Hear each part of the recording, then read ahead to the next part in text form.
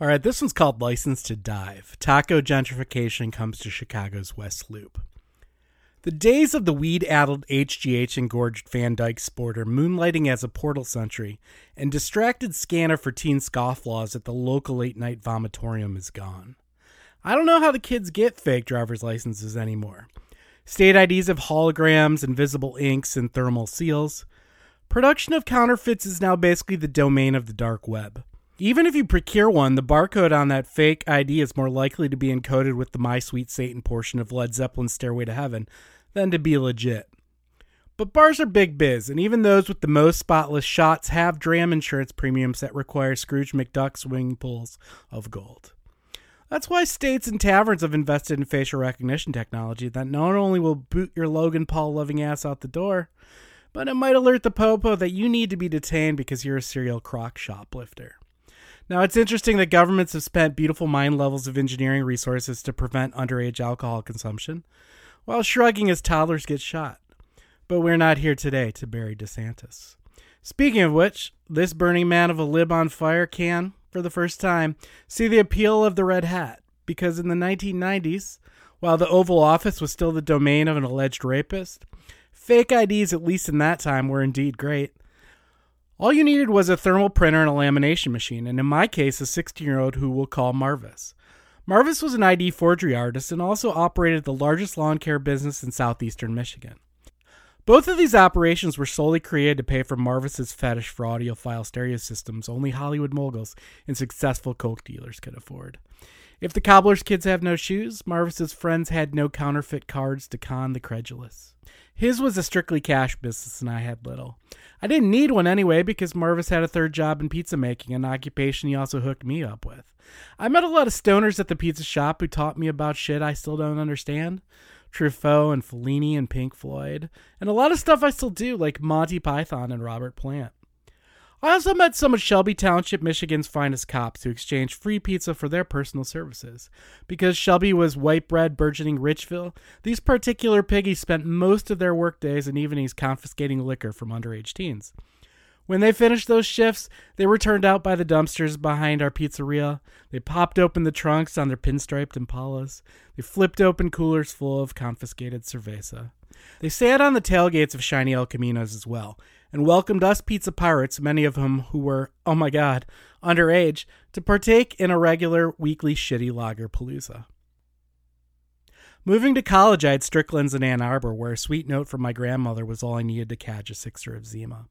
Imagine the cashier's surprise when they finally tightened things up by our senior year and my buddy Mike, a 3-year regular at the market, got carded for the first time, only to reveal that he'd turned 21 3 months prior.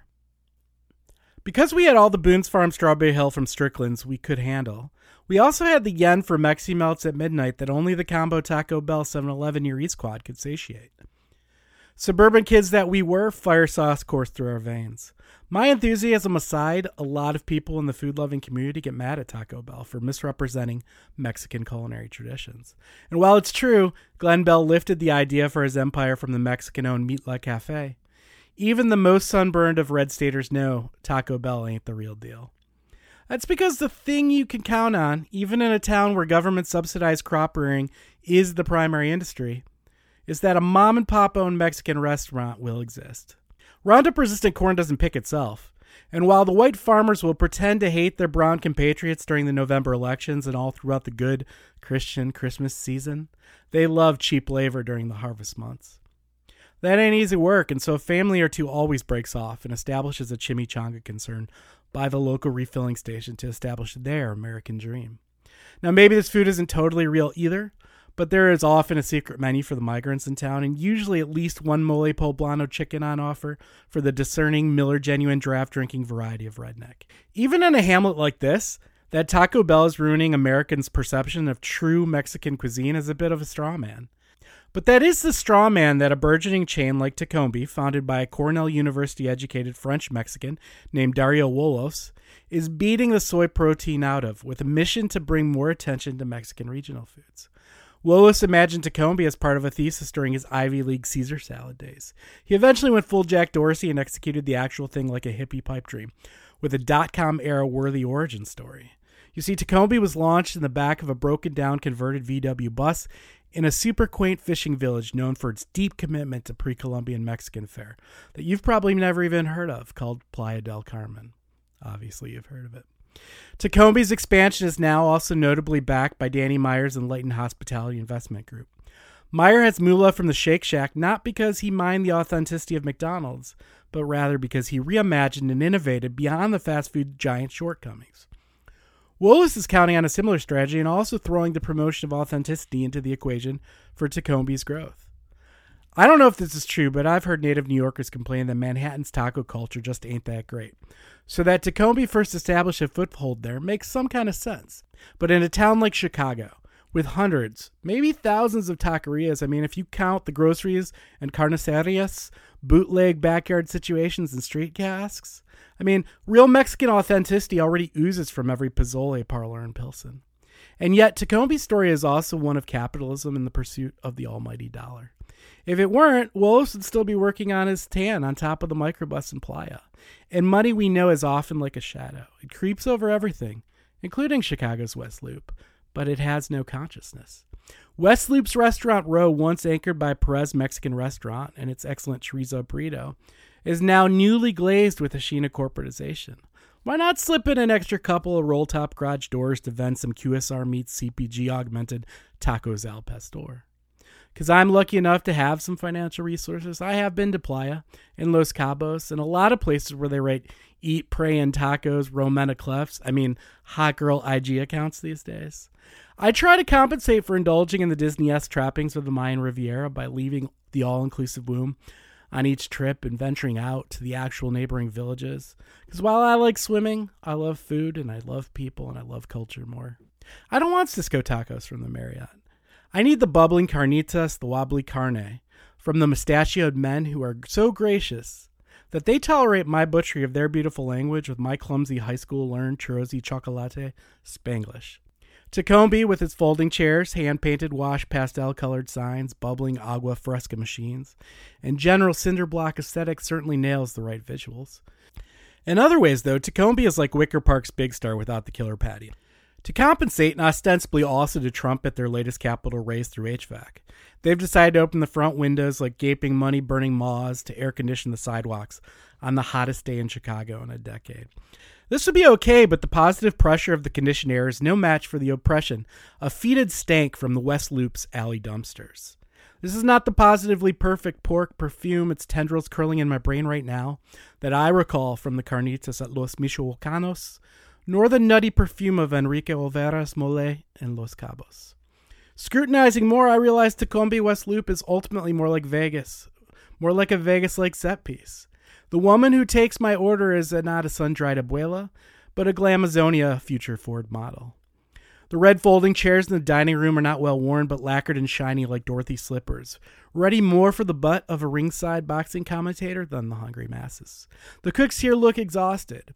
An expediter ambles around between orders, looking dead-eyed at walls. The whole thing feels like a Clockwatchers convention. Now, there is authenticity at Tacombi.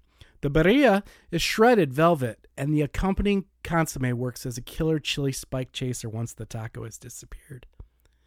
Tacombi's fish tacos feature cod that flakes like sheets of mica coated in airy tempura. They are riddled with a piquant confetti of pico de gallo.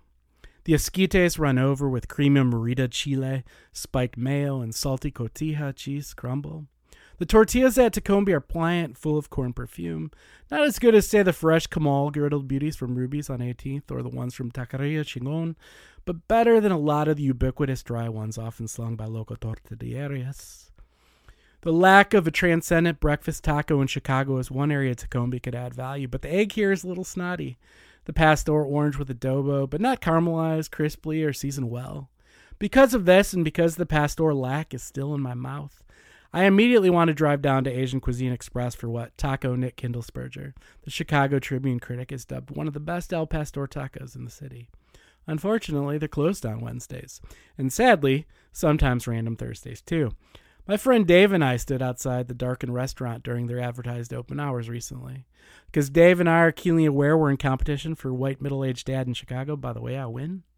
We thought we assumed maybe we just stupidly gringoed up to this door at the wrong time. But while we regrouped our taco ambitions, at least 10 other people ambled up to the door, grabbed the handle, and found it pushing back with an iron lock grip like Stallone and over the top. We peeked in the windows and saw a dude in the kitchen with headphones. Dave got his attention.